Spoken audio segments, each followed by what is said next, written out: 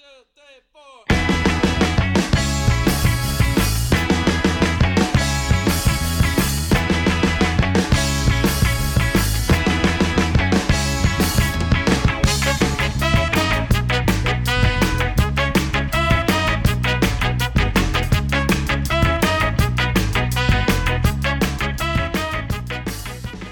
views, information, or opinions expressed during this podcast are solely those of the individuals involved and do not necessarily represent those of our respective employers and its employees, or Southern New Hampshire University. Welcome to Off the Rails, an under-the-radar podcast with an informal discussion of InfoSec and STEM-related topics. I'm your host, Brandon Rickman. With me are my co-hosts, Matt, Gina, and Liam. Off the Rails is an informal educational look into the areas of InfoSec, cybersecurity, IT, and STEM from the perspective of three guys and a chick, with off-the-rail interviews, discussions, and new ideas. So sit down, strap in, and let's go for a ride. Welcome. Guys, it has been forever. Way too long. Too long, for sure. What's us? Hey. So, Matt, welcome back. Gina, welcome back. Liam, definitely welcome back. Brandon, welcome back. Brandon, welcome back. So, where are we at now? It's a lot to talk about. I guess we've got the Facebook up and running. We're on the Twitter now. Got 2 episodes in, working on our 3rd one. Matt, what's the newest thing that we got going on? Which one? I mean, like you said, we got the we're active on Twitter now and Facebook. We got somebody on the Facebook account now, and we got the website up. Yeah, we got the website up and running. Website's going to be offtherailspod.github.io. That's off the rails with an S, pod.github.io. Matt, Gina, I know you were busy, so you didn't get to jump in. Not yet. Probably wanted to, but it's available. We're also on GitHub, as you can tell. So we've kind of left it open for suggestions and help. We use a template, but we got it changed up pretty good for us. And we can only go further from there. You can listen to the podcast directly from the website. Links to our personal Facebook, Twitter accounts. We finally got Liam to move into the modern era and be in this social gathering we call social engineering. Oh, sorry. Wrong class. My bad. What is this Facebook thing you have me on? It's scary. Hey, I told you could get Twitter, but you chose not to. It's common. I'll get there. Oh, and he's on GitHub, guys. It's not a lot of repositories, but he's on GitHub. Yeah, it has just as many entries as my Facebook does. What were you saying, Matt? I was saying it looks like he was starting to put up some crypto stuff, but got interrupted. Probably forgot the key. Ching!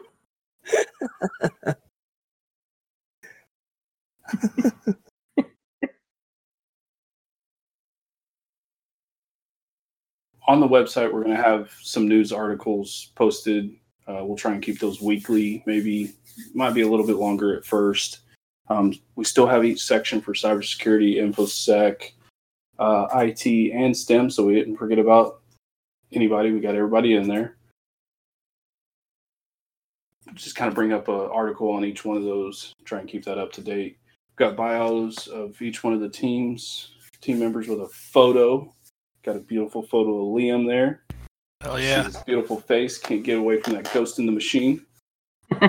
We captured it. I love that picture.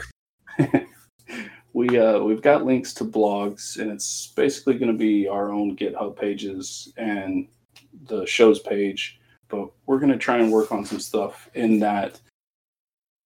Possibly look at doing some interactive, I don't know, maybe some coding lessons or different things, tools that we might come across that we want to kind of showcase. But we now have the platform to do that. We've got a link to the contact, and Matt did pretty awesome on getting an email server exchange going for us and made that work out pretty well. Yay! So they should check out the website. Yeah, they should just go see what's all there. Yeah, I was just looking at it. You got some news articles up there. You've made a lot of changes since I was last over. I've kind of been working a little late into the night. You got me started on that GitHub stuff, but remember, git pull. That's all you just always before you even start. Git pull. Always. Good advice.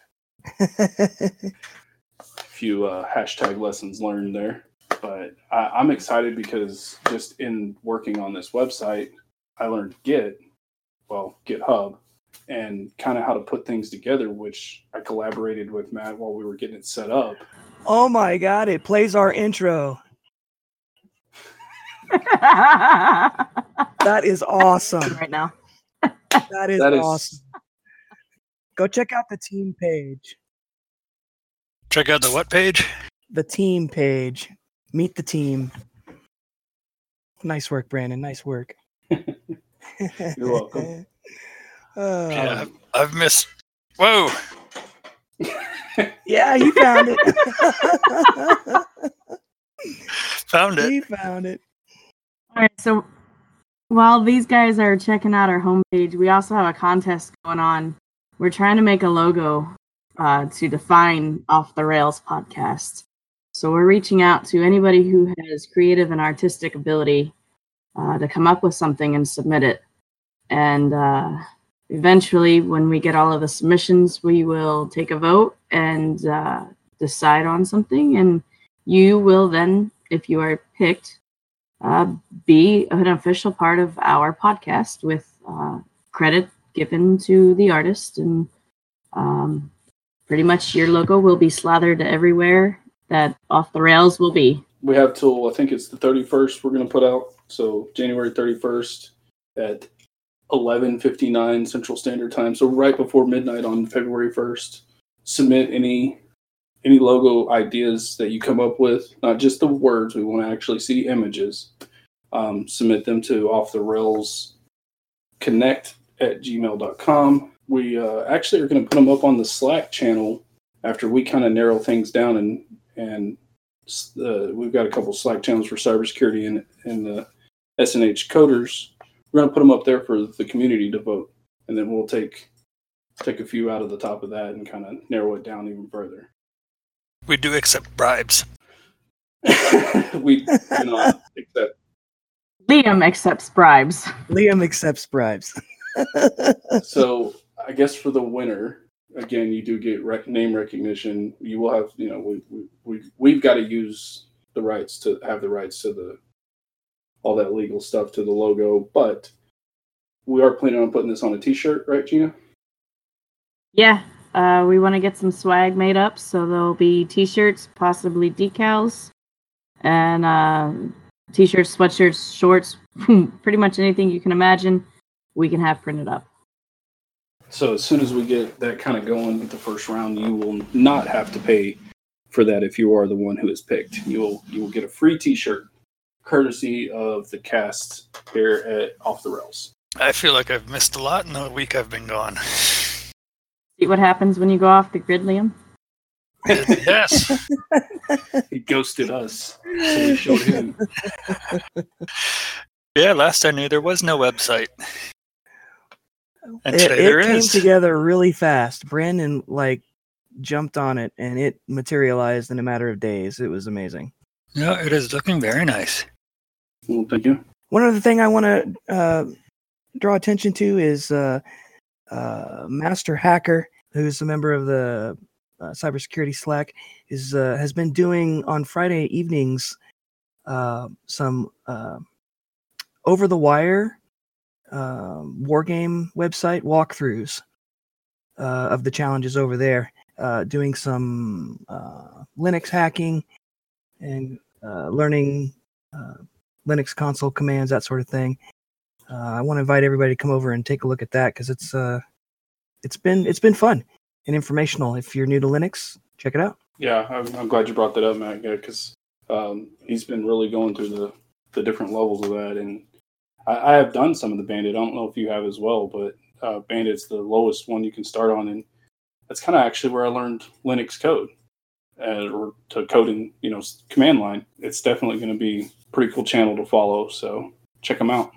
Absolutely. I have worked through some of those as well. And there's a whole bunch of other series as well that he plans on doing more than just the Bandit series. So I believe the next one he wants to do. Sorry, my dog is in the background there. Puppy.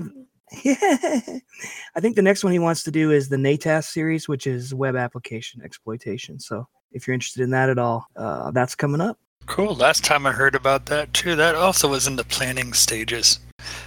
You'd think I was gone a lot longer than a week. It felt like a lot longer. Honestly, we thought we were gone for over 2 weeks, and then I went back and looked and saw one of our conversations. It was just the new year. I'm like, okay, I guess it hasn't been that long. But it sure felt like a long time. Well, I got back to Terry, and I guess he went through SNU and tracked down my cell phone, so I ended up getting text messages from him, I guess, 2 days ago. And well, and that was our bad and my bad. I'm going to take full credit of that. I meant to make sure that we all had each other's phone numbers. Me and Matt had exchanged. Then me and Gina had exchanged numbers. But now you were gone at that time, and I couldn't exchange your number, but we needed your number. Yeah. No, it's all Liam's fault. If he would have just put his contact info in the spreadsheet for the cyber coders, SNU coders swag, I could have easily gotten a hold of him. Blame the cat. I do. I did several times.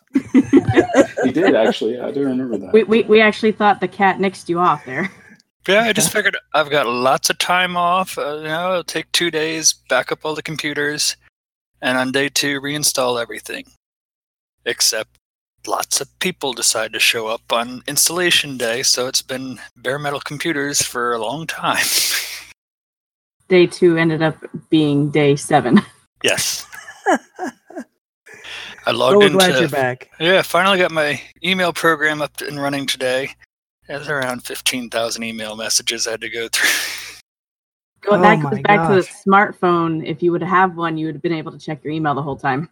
Oh, I have it. I have my smartphone, but there is absolutely nothing sensitive on it. It's not connected to. So if I lose it, no big deal. So you can take it to That's DEF CON. Smart. Yeah. Oh, no, DEF CON, I've got to get a whole new drop phone. Not even mine staying at home. I've already heard not even getting it near the airport.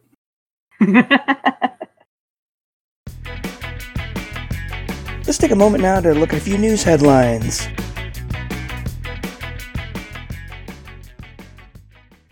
So, IcePick 3-piece malware strain steals device IPs. Article by Casey Zerks on infosecurity-magazine.com. According to this, IcePick 3PC has impacted a range of businesses from publishers to e-commerce. The malware strain was first identified in spring of 2018, and it is able to steal IPs en masse.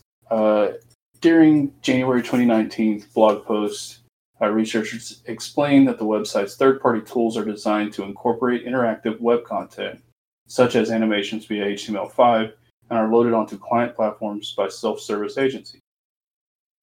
IcePick 3 executes after malware writers successfully hijack a website's third-party tools. The malware conducts the usual checks on user agent, device type, whether the device is an Android device, battery level, device motion, or orientation, and refer, according to the blog. Before it downloads, the malware is able to examine the device of those users who visit the website with a compromised third-party library. It extracts the IP address from them. It doesn't say in the article what, if any, exploits have been used from it or any attacks have actually been used from it. It enables the bad actors to identify users' device vulnerabilities and leaves the devices wide open for exploit targeting and future attacks. So that's what I was kind of thinking. That they've only identified it and don't know if anybody's actually done anything with the information yet. But it's running off of basically a JavaScript and HTML5 tools. And that is your InfoSec news. Well, that is the good news, though, because I like it when we catch the stuff before we know it's actually been used. Get it before it's a 0 day. Ha! Only hackers get that information, right? Ah.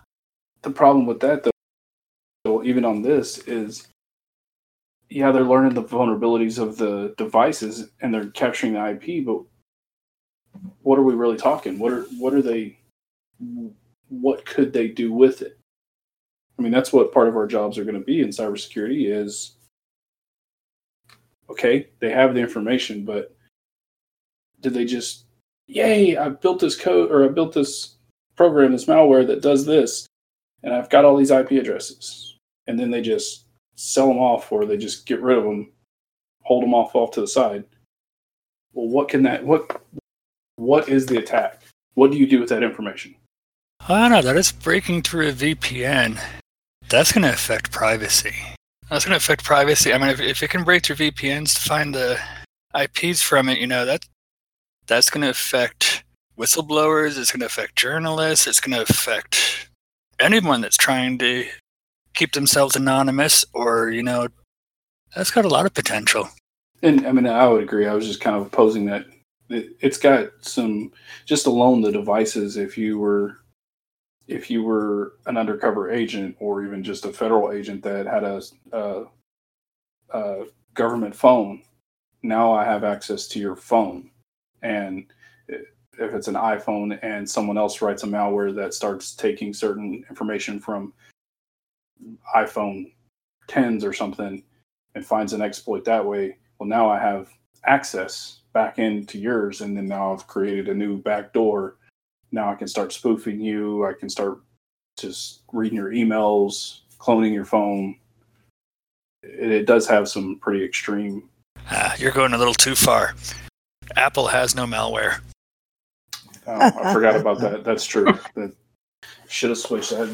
I'm just on this slow Android phone. The way I'm understanding this is the danger seems to be that this malware infects websites and then scans the devices that are visiting the website.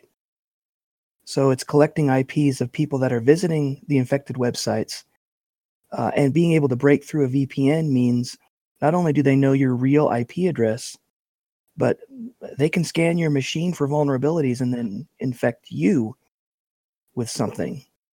But right. And when I say you, I mean the thousands or hundreds of thousands or millions of viewers of that website. So you could build up the potential to build up a botnet extremely quickly is a big possibility. To do whatever, to do denial of service attacks, distributed denial of service attacks, credential stuffing attacks. Corporate espionage. There you go. True. Yeah, that's actually a big one. So, something to watch out for. They just found it in spring of 2018, and they've kind of analyzed it already now in January. Hopefully, some of these people have already been notified and have secured their websites a little bit. So I'm taking a look at a CES 2019 product, the Argon Transform accessories that make any bike helmet a smart helmet without much work at all.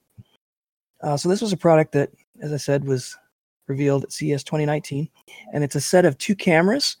One attaches to the back of a standard bike helmet, one attaches to the front, and then there's also a viewer module that attaches to the front of any helmet that will allow you to see GPS maps or the feeds from the rear camera right in the viewer piece. And this is available for $680 US, which is, according to the article, much cheaper than any other integrated smart helmet on the market. Any comments on that? That looks pretty cool, actually.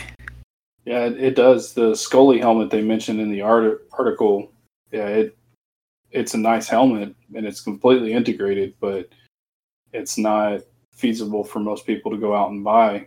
And you already have the helmet. This is IT basically taking a need and making a resource for it. Oh man, I haven't even heard of the Scully helmet before, but I was just looking on their website. It looks like it retails for $18.99. Wow, so this is 3 times less. Yeah, that's quite a significant price difference there. Looks like a good Christmas plan for next year. If anybody's got a motorcycle, needs a forward-facing or rear-facing camera. There you go. Stream your Netflix while you ride. We can make jokes, but for them to have the ability to see some of this stuff, because we all know that there's been times that you may not have even known the motorcycle was there, or there are drivers that just seem clueless and just seem to not pay attention. And it's not like you can rear end a motorcycle and, it's a fender bender and nothing happens. When you rear end a motorcycle, you hit their tire. They kind of fall at that point. A safety aspect that would be worth adding to anybody's equipment if they ride motorcycles. I struggle to see that flying with the Harley crowd, though. Yeah, well, probably not, because they don't typically wear full face shields, and this is featured on the chin part of a full face shield. Yeah, well, like here in Pennsylvania, there's no helmet law. And that too. So, like the Harley crowd, so many of them, no helmets. Russian roulette every time you get on a bike without a helmet. Oh, you're rolling the dice. You're hoping that, and it doesn't matter how good of a rider you are. You can't control that person texting that drifts into your lane. And I know a guy that ended up getting hit because someone was pulling out of the driveway and didn't check for people coming down. Got to be safe. Got to pay attention. Can't Absolutely. Stop it all, but share the road. Got an article here from Esther Shine at Cybersecurity Hub detailing the incident of the week. Federal government discloses another breach yet again, this time with NASA. It got revealed that the breach was discovered October 23rd, and it goes back to as far as July 2006. This isn't the first time NASA's been breached, but this isn't the first time the federal government's been breached either. It's not going to be the last. But so it affects people who have been hired, fired, changed departments, everything. I'm not sure. It didn't affect, it was like a HR site for NASA, if I remember correctly. It didn't say specifically in the article here, but it doesn't affect any emissions or anything. It's just an HR-related hack. I have no idea how many people it's affected at this point. They'll, of course, get the standard free ID services for, I guess, a year. Oh, it doesn't say specifically here either. The government hacks I've been in have been a year, except for the fingerprint one. I could say 10 years. Yeah, it's not a whole lot to it. It's a short article. And it says that, yes, NASA's got long-standing IT management weaknesses, so this probably is not the last one either. So something that's kind of interesting on this to me is NASA now is running on the cloud, not completely, but a lot of their stuff is. And so this apparently happened to one of NASA's servers, not Amazon. So Correct. That's kind of interesting. I wonder if that's a new way for the Amazon cloud security guys to be like, hey guys, we can fix that for you.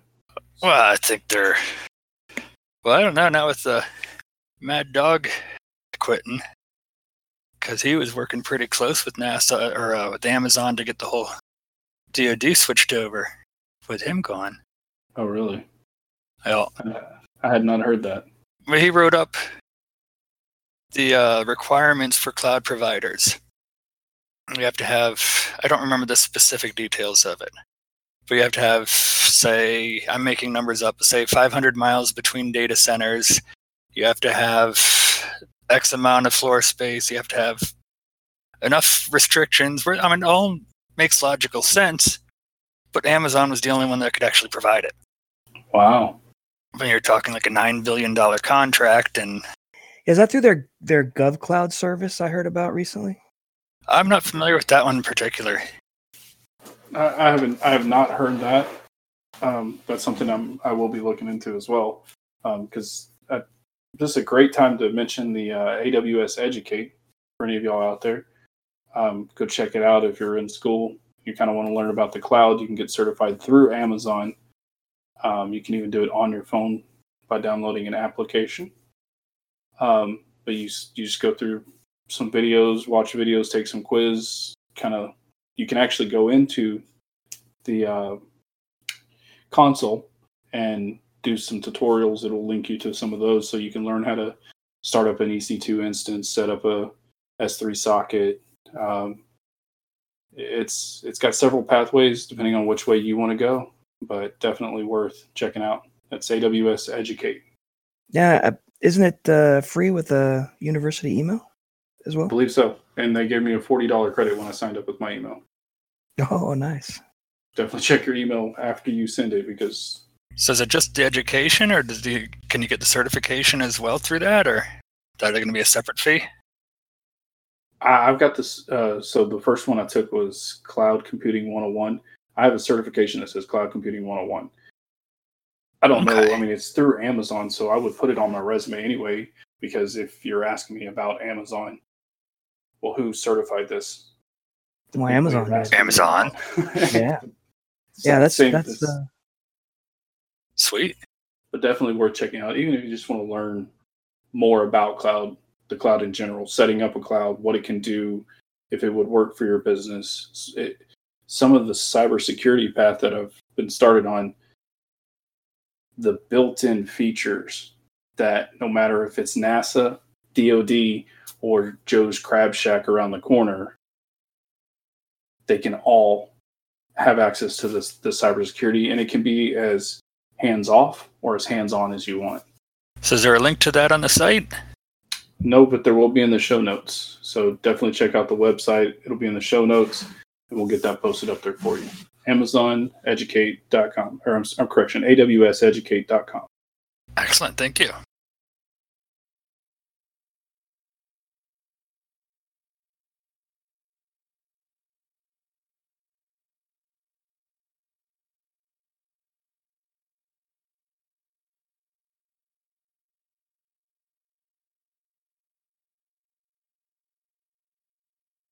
So there was a study done in Sweden, patients who have PTSD. So after writing down a memory of a traumatic experience on paper without verbally saying what it was, they tore it up and then played Tetris for about 25 minutes on a tablet. And they were evaluated and watched for the following week. And it showed that when they played the Tetris, it actually helped to decrease the number of flashbacks that remained, that they continued to get regarding these specific scenarios and instances and situations.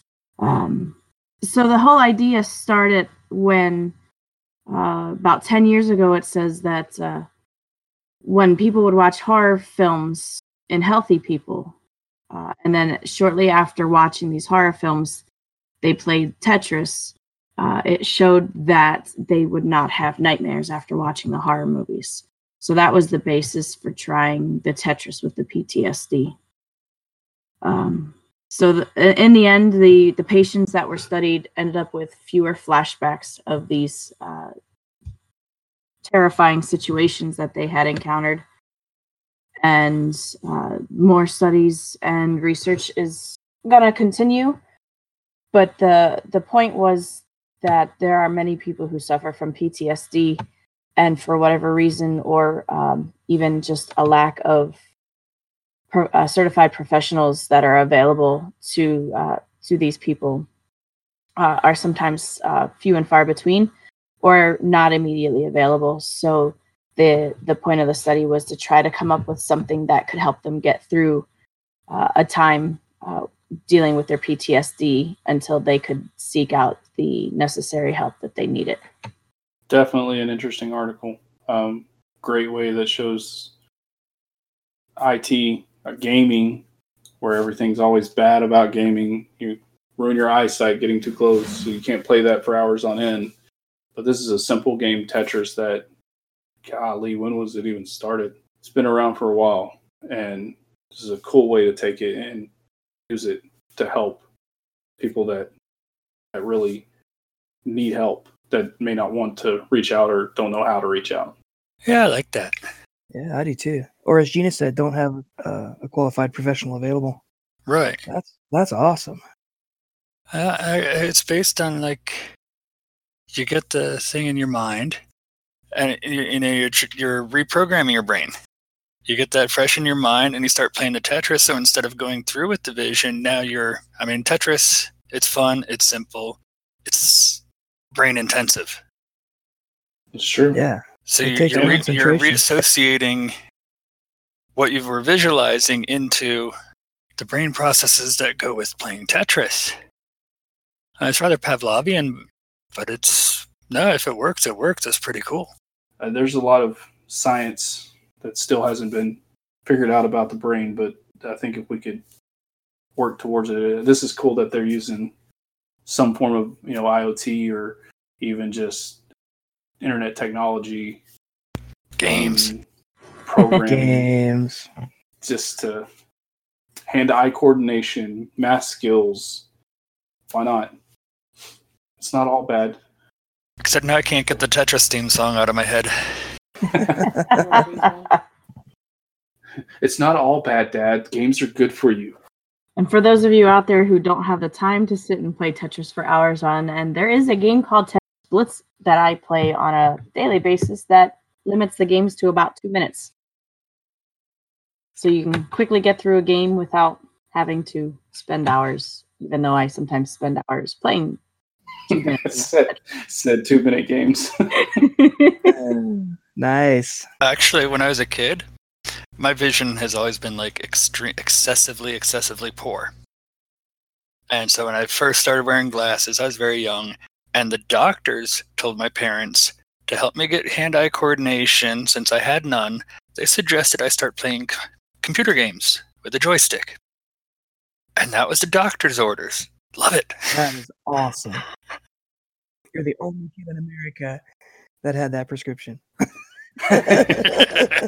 No, that actually got told to me too when I found out I had an astigmatism, because it's the curvature of the eye. It's not completely spherical. It's more of an oval or football shape. Yep. And when they put me in the corrective lenses to do that, they said that they did limit me. They told my mom that a limited amount of playing video games and stuff is perfectly fine. So they would actually help with hand-eye coordination and get used to the glasses and help to train the eye faster. Wow. It was an excuse for my parents to buy an Atari 2600. That's a lot of hours. He's so just stated himself. So just stated himself. Okay, kids. So before there was your phone, there was this box. Well, okay, let's step back further. Before the TV was smart.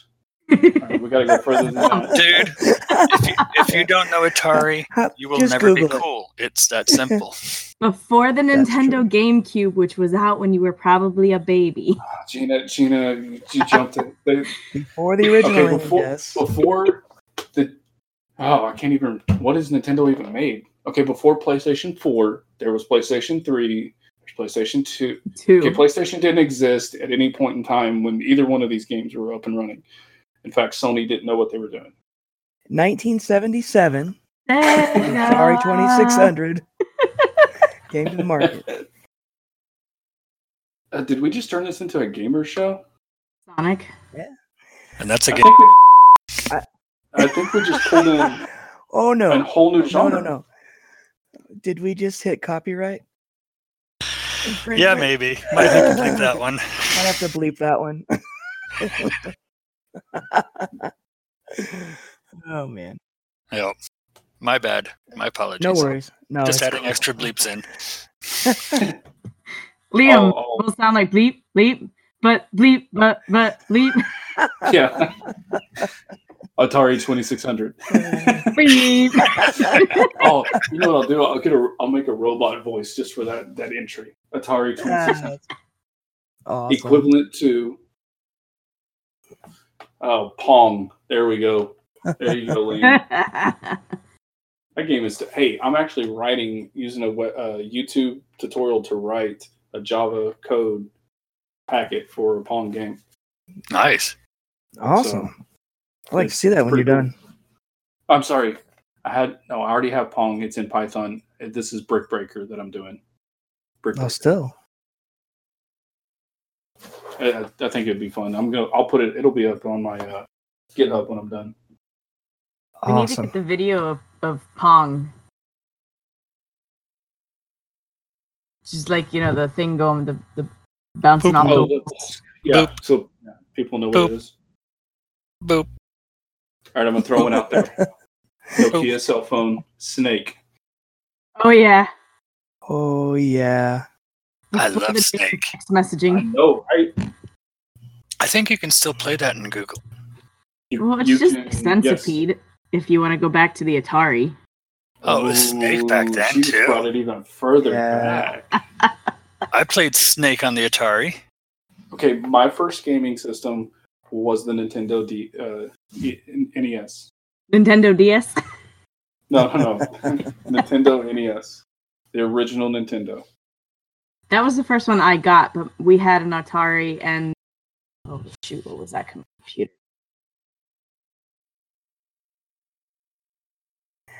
We never owned an Atari 2600. We were too broke.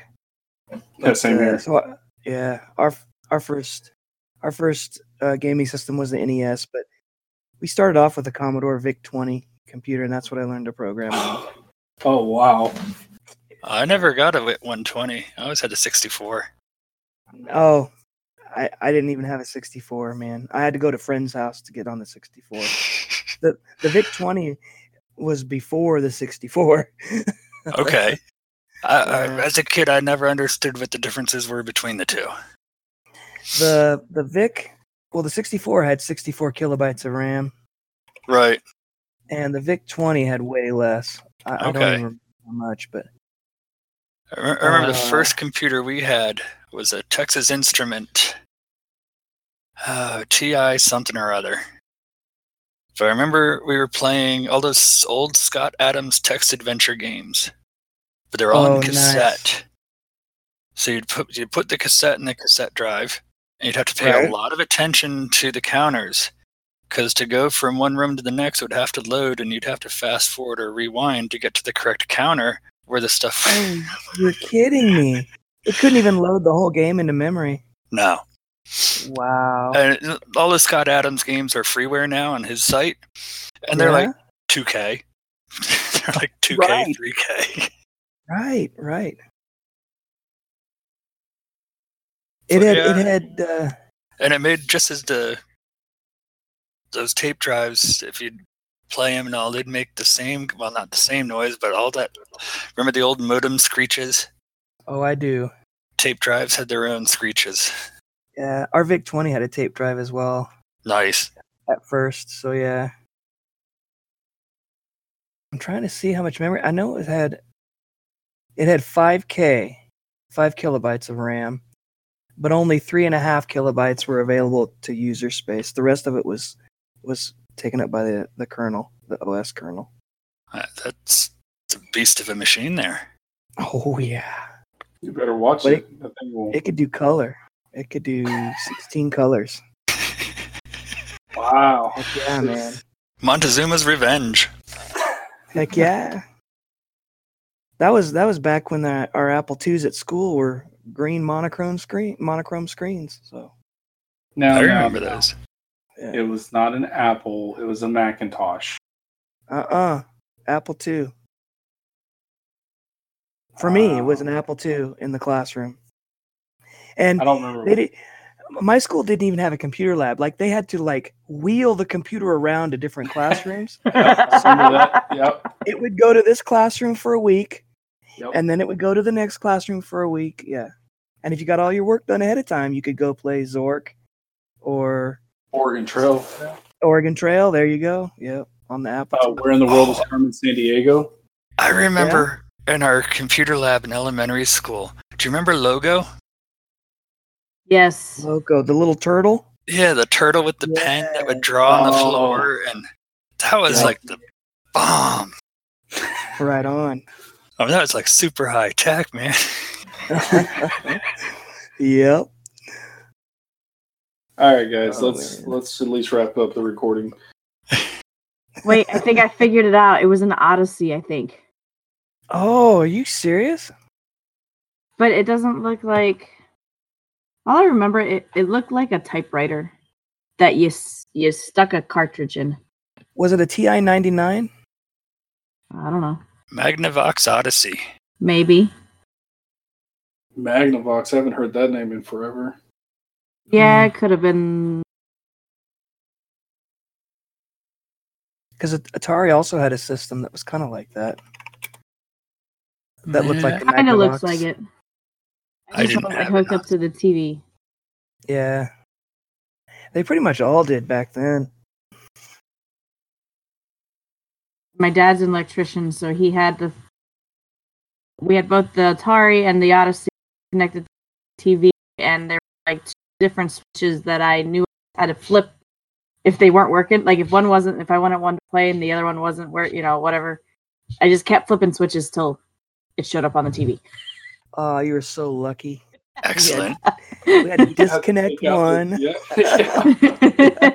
and plug in the next one.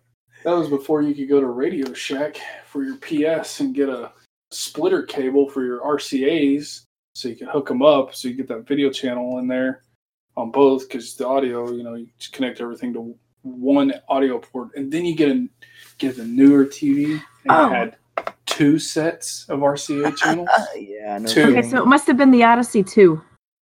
Oh, We might have to explain what Radio Shack is too for the listeners. Oh, yeah, that's right. Scones.